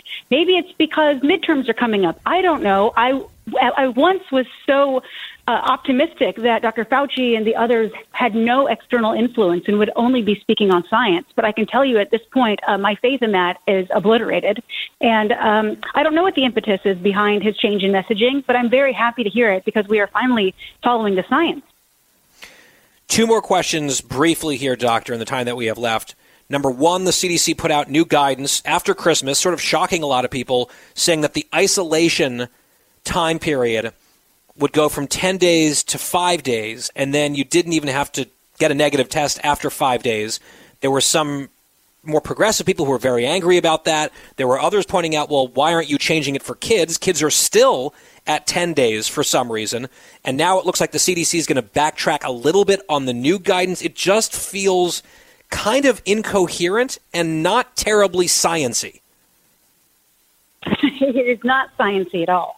And the back and forth is one of the biggest frustrations, especially when the CDC finally comes up with their updated recommendations. And then because they get a lot of pushback, they're like, okay, never mind, we're going to change it. Like, no. You stand your ground. If you made a decision, you made recommendations, you stay firm with that, because the immediate time you backtrack, that's when you start having even more criticism and even more people who aren't going to follow it at all. And why they updated these recommendations, it's because we are finally moving away from the mindset of zero COVID. It is not about risk elimination. It is about risk reduction. And so by shortening that isolation period, yes, there's not a 0% chance that they are not contagious anymore. But they are highly unlikely to have any significant transmission after that time. Now, it's not black and white. For those in healthcare settings or those who are around immunocompromised individuals, you're not going to go 5 days. You're probably going to go longer, and you're going to make sure that those high-risk individuals have high-quality masks to protect them, just like you would any other time you're around an immunocompromised individual. Whether or not we should be testing at the end of the 5 days, well, how could they actually say, no, you have to have serial rapid tests at the end of the 5 days when you can't actually go out and get rapid tests right now because there's a testing shortage, and that would in a lot of it even more. Parts of the country, which you've been also talking about that. You and the other doctors have had on the show, they've been talking about testing shortages for like a year, and yet here we are. Very quickly, 20 seconds, hundreds of schools, maybe more across the country, closed today, this week, perhaps for weeks or even a month because of Omicron. That's the excuse. In your medical opinion, is there any justification for schools being closed in 2022? We have closed schools historically from the flu when you have about 20% of the population out because of a contagion. At this point, moving forward with COVID, if you have the majority of children who are able to attend school because of the detriment they've already faced the last 2 years, you need to do everything possible to keep them in school. And if your teachers are the ones who are infected with COVID, then people need to remote into the children. But the children need to be there. And by the way, time to take off those single-layer cloth masks because they're doing nothing. They're just for optics, just to make people, quote-unquote, feel good. But all it is a detriment at this point to those children. Dr. Nicole Saphier. On the Guy Benson Show, Doctor, we appreciate it. Thank you. We'll talk again, I'm sure, many times. Happy New Year. Happy New Year. It's the Guy Benson Show. We'll be right back. The Guy Benson Show. More next. Jason in the House, the Jason Chaffetz Podcast. Dive deeper than the headlines and the party lines as I take on American life, politics, and entertainment. Subscribe now on foxnewspodcast.com or wherever you download podcasts. It's the happy hour on the Guy Benson Show, and if you're listening on the broadcast live, you definitely know that song. Well, you probably do if you're familiar at all with American pop culture. The theme song from the Golden Girls, with perhaps the most golden member of that cast passing away on New Year's Eve. Betty White, a true trailblazer, a national treasure, dead at the age of 99, just about 2 weeks short of turning 100. She was on the cover of People magazine. They had all sorts of plans for a 100th birthday party. And very, very sadly, she died on New Year's Eve. And I think it's pretty incredible that so many people aren't just devastated and upset because, of course, she had so many fans. And she seemed to be one of those cultural figures who cut across multiple demographics. People just loved Betty White. But for people to be so upset, like, oh, she's gone too soon. She was 99. I think part of that is she looked awesome for 99. And she was quick. She was funny. What a wonderful person and a great entertainer. Like, at least over these last few decades, America's clever, sarcastic, occasionally savage grandmother that we all loved. Her death came on the heels of another legend just a few days prior. Former NFL Super Bowl winning coach, longtime epic analyst on TV, and of course the face and voice of a video game franchise that has been one of the most successful in the history of video games, John Madden. I mean, there are so many ways, even if you're not a football fan, that you would be familiar with John Madden. And he was culturally relevant beyond his corner of the NFL world, where he was a giant, through TV ads, through the video games. He was an institution. I mean, you think NFL football for decades, you associate that voice with football in America. I heard this point made a couple different times. If there were a Mount Rushmore of NFL football in America, there's a very strong case John Madden would have to be one of those four faces chiseled into the stone. And so I grew up in the early days of watching football with him and Pat Summerall on Fox, although he worked for all four broadcast networks as a broadcaster in his TV analysis. He was at Fox, ABC, NBC, and CBS. And it was never really even a conversation that he had left anywhere on bad terms or burned bridges. Just the outpouring of love and respect in the sports world when he died kind of reminded me of what happened a few days later with Betty White. These are just beloved people and figures in this country. He was 85, she was 99. I saw someone joking, get Dolly Parton to the bunker. I think Dolly's going to be all right. We love Dolly. But I confessed recently that despite really enjoying Betty White, knowing the song reference, I've seen clips a few times and GIFs here or there, I've actually never watched a full episode of Golden Girls. Maybe I ought to rectify that in the coming days in her honor. I could raise a glass, but it's dry January. I'm not doing the full dry January, but I'm going to probably do maybe 2 weeks just to decompress a little bit and sweat it all out, detox, if you will. But when the time comes, Maybe I'll put on a little marathon of Golden Girls and have a drink. I think that's what Betty would have wanted. Rest in peace, Betty White, John Madden, titans of American culture that we lost over the holidays. Not the happiest topic on the happy hour, but think about all the happiness that both of those people brought to so many lives. We wanted to honor them here. Now, when we come back, we're going to do something a little bit unusual, a little bit special, an extended home stretch. 2 full segments ahead, because we can't just squeeze it into one. There's a snowstorm in D.C., or there was. There's been a minor disaster at the house, which happened just hours before we went on the air. And then, of course, there was also what we talked about earlier, COVID swimming all over this household over the course of the holidays. 3 people in my family were here with COVID, so that was fun. And producer Christine has a mini outbreak at her house. Oh, we'll talk about it. We'll get you caught up to speed. The long, extended special Director's Cut New Year's edition, the first one of 2022 of the home stretch, is coming up next.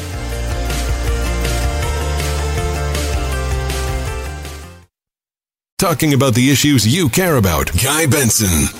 It is an extended home stretch here on the Guy Benson Show on this Monday, our first home stretch of 2022.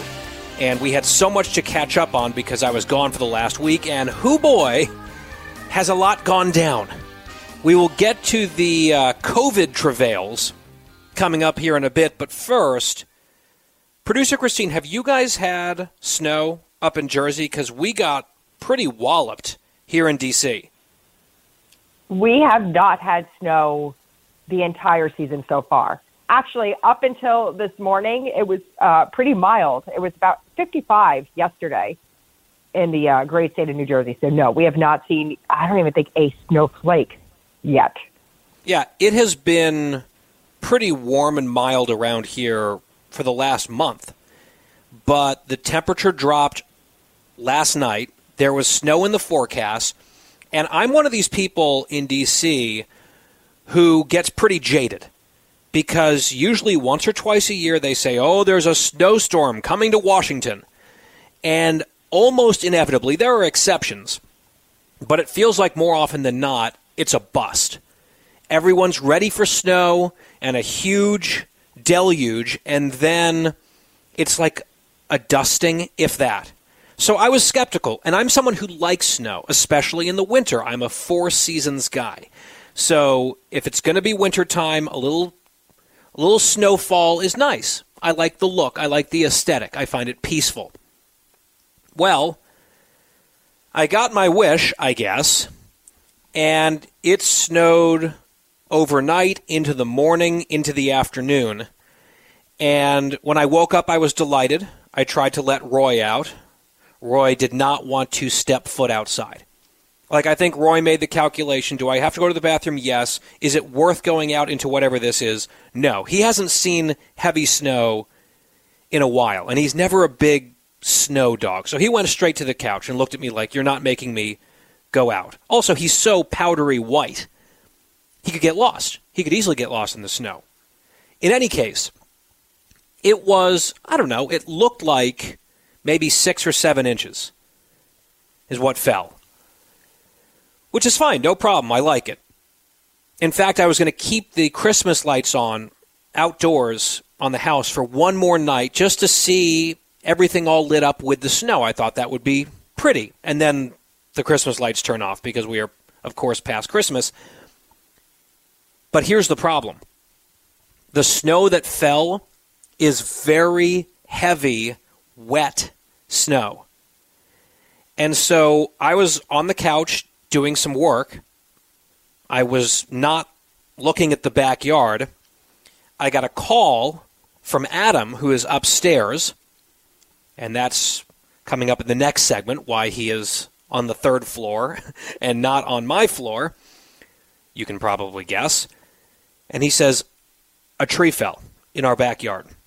And I turned, and one of our huge evergreen trees, which I guess was really laboring under the weight of so much heavy snow, especially near the top, it just came down. And it didn't make a giant crash because it fell into a pillow of snow.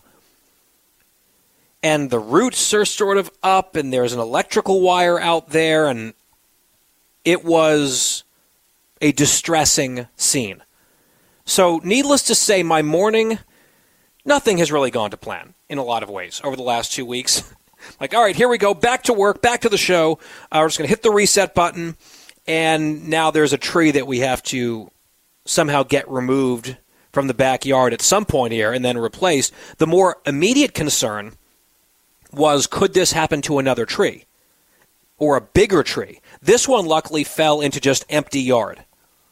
It could have been worse. The other trees, if they were to topple, it would probably be worse. So I immediately put on snow boots.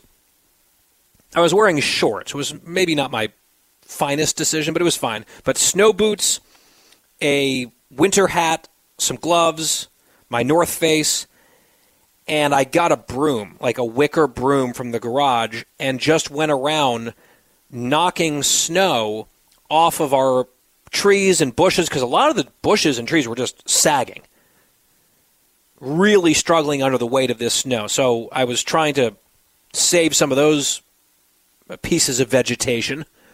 What I'm most concerned about is we have some big, tall holly trees on one side of our backyard, and then a whole line of evergreen trees between our house and the back brick wall. And one is gone, so there's like a big missing tooth there already, and there were a few others just clearly leaning. And this was highly concerning. And some of them are relatively new because we had to replace them for another reason.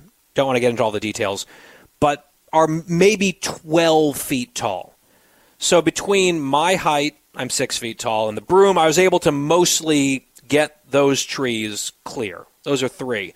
But the old mature trees, there are also 3 of them. Well, now I guess we're down to 3 from 4. It's got to be, 40 feet high? 50? They're really tall. So I could get some of the snow off some of the limbs and branches. But near the top, I mean, I'm almost worried, are they so top heavy that they could start to sag and the problem could get worse? The temperature is supposed to climb. It looks like the snow has stopped. So I'm hoping after the show I'm going to go out and do one more round of not even shoveling, but broom hitting. I also grabbed the tree trunks with Adam's help. He came down and was sort of supervising as I was just shaking the tree trunks as hard as I could. And it worked to the extent that a lot of the snow fell off. Some of it is stubbornly sticking. You should have seen me. I was a mess because the snow was falling, of course, directly onto me. Producer Christine, when I told you this, you seemed less concerned about our plight and about the tree falling in the yard and the concern about more trees falling in the yard. You seemed very concerned with repeated inquiries as to whether or not Adam had videotaped me engaged in this, I would say, responsible home ownership. It's almost as if you thought this would be amusing. Does this entertain you, Christine? It definitely would have, and I'm a little disappointed in Adam right now. Obviously, we're going to be talking about this next segment, but I've been cooped up for a very long time, and this entertainment would have been quite funny for me as well as the rest of the show. So I am a little disappointed. I'm confused as to you going outside in shorts. I definitely don't think your mother would approve during a snowstorm. It's fine. It's fine, and to me, it was the boots, the hat, and the gloves. Those were the most important weapons to have. But then the shorts. I mean, I need at least a picture, Adam. Come on. No. Nope. And so we will report back. We might have Mary Catherine's husband, who's very good. He's got a chainsaw, and he loves excuses to use the chainsaw, so maybe we'll have him help us with the tree removal. I just hope it's only one tree. That's the key here. And we'll bring you an update on the situation as it unfolds. In the meantime, we will break. We'll come back, and then it's time for Christmas and Cookie and COVID. It's been a bumpy ride in the Benson household and the Cookie household. We will recap as soon as we come back on the home stretch. The Guy Benson Show. More next. Home stretch on the Guy Benson Show. Happy New Year. Thank you for listening. Well, we alluded to it a lot in the last segment. You might have heard it in Christine's voice. I also made mention of it earlier in the program as well. COVID struck again in my household and has struck for the first time in Christine's household over the last few weeks. And it has been a bumpy, turbulent experience. I think it's safe to say. There's been a COVID imprint on the holiday season of 2021. So starting with my family, they all came down. We hosted at the house. They came down just before Christmas Eve. I was actually up in New York, where everyone had it. I mean, there were rumors in the building at Fox that like everyone was testing positive. They were sending people home left and right. A lot of it was Omicron, so not terribly severe, but still, it's significant. I got out of New York actually early. I took a train home the night before I was supposed to leave. I was like, I need to get home for Christmas. I need to get out of New York City. So my family was here. Christmas Eve, my dad had a cold. And it wasn't a horrible cold, but it was a cold. But before my siblings were all slated to arrive, so I guess this was the 23rd, I said, let's do a rapid test just to be safe. We had one or two left in the house.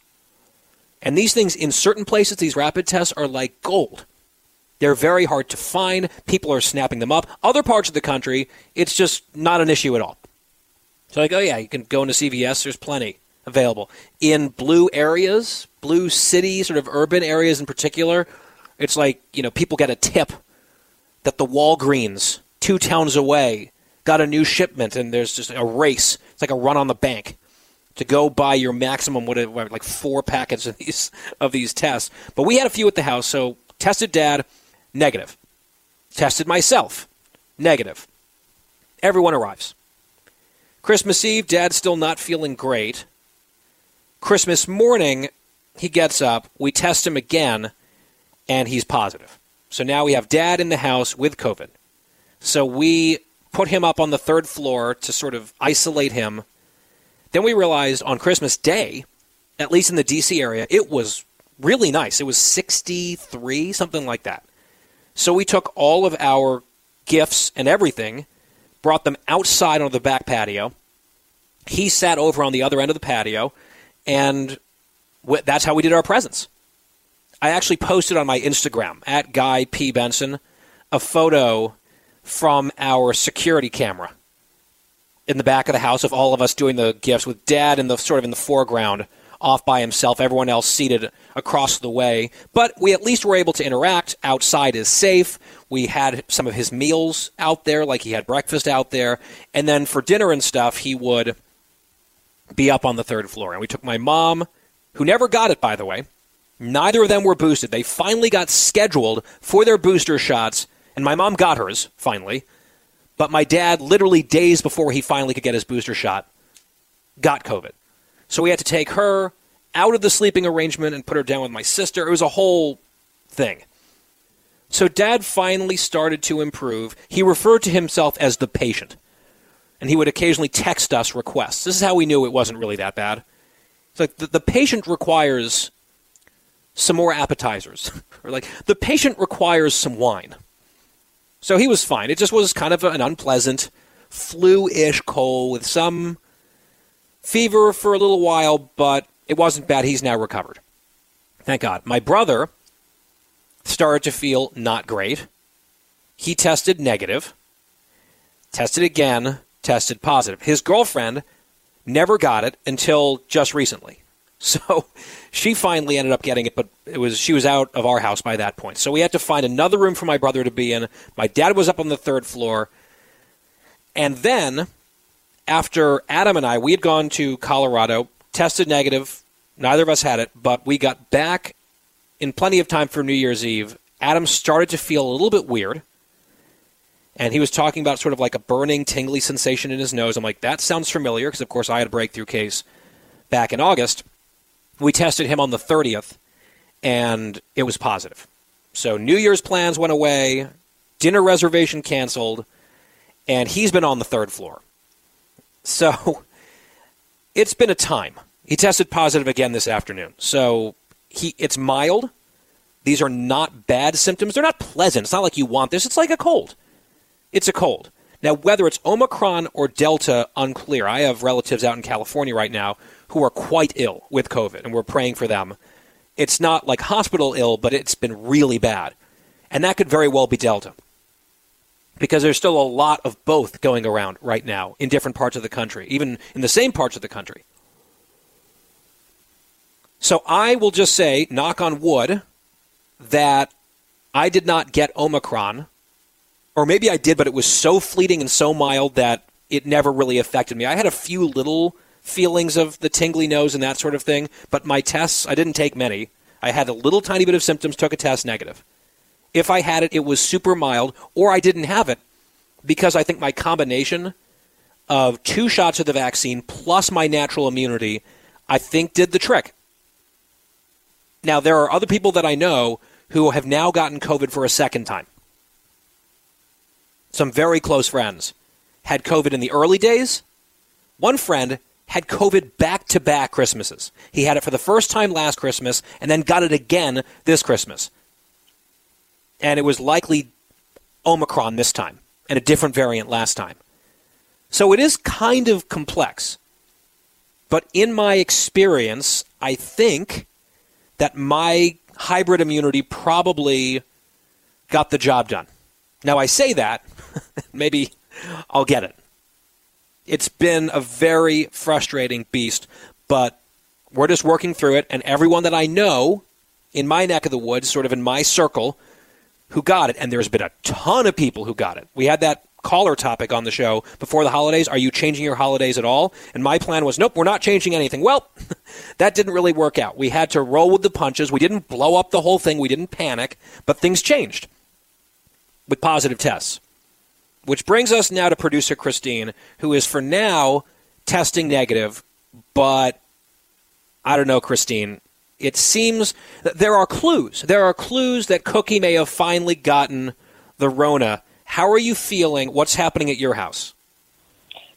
So we went to Massachusetts to visit my husband's family over Christmas, weekend. And then I've been sick now over a week. Started with some sort of stomach flu, and I don't know what I have now. But my daughter tested positive on Thursday, and my husband tested positive today. And my daughter was a little sick, not too bad. My husband's not feeling his best. We both feel it in our chest. I've tested negative, I think, 4 times now. Wow. So I don't know what is going on. I would guess, because you just you test negative until you don't, right? That's what happened with my dad. That's what happened with Adam. So I think you probably have it. Not that I'm a doctor or anything, but given the fact that both other people in your house have it, that would make sense. And hopefully it clears up soon. Hopefully it remains moderate and mild. I'm glad that Megan is doing fine.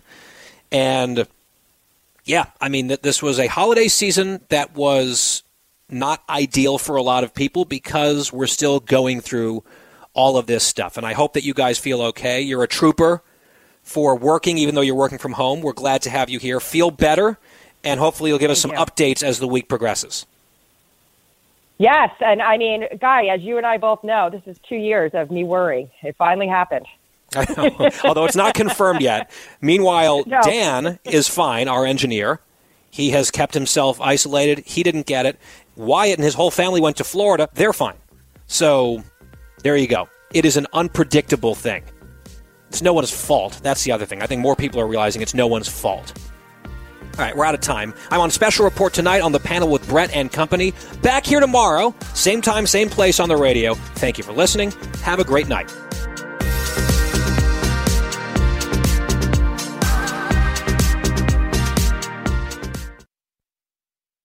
Hi, everybody. It's Brian Kilmeade. I want you to join me weekdays at 9 a.m. East as we break down the biggest stories of the day with some of the biggest newsmakers and, of course, what you think. Listen live or get the podcast now at BrianKilmeadeShow.com. Kudlow on Fox Business is now on the go for podcast fans. Get key interviews with the biggest business newsmakers of the day. The Kudlow Podcast will be available on the go after the show every weekday at foxbusinesspodcasts.com or wherever you download your favorite podcasts. Listen to the show ad-free on Fox News Podcast Plus, on Apple Podcast, Amazon Music with your Prime membership, or subscribe wherever you get your podcasts.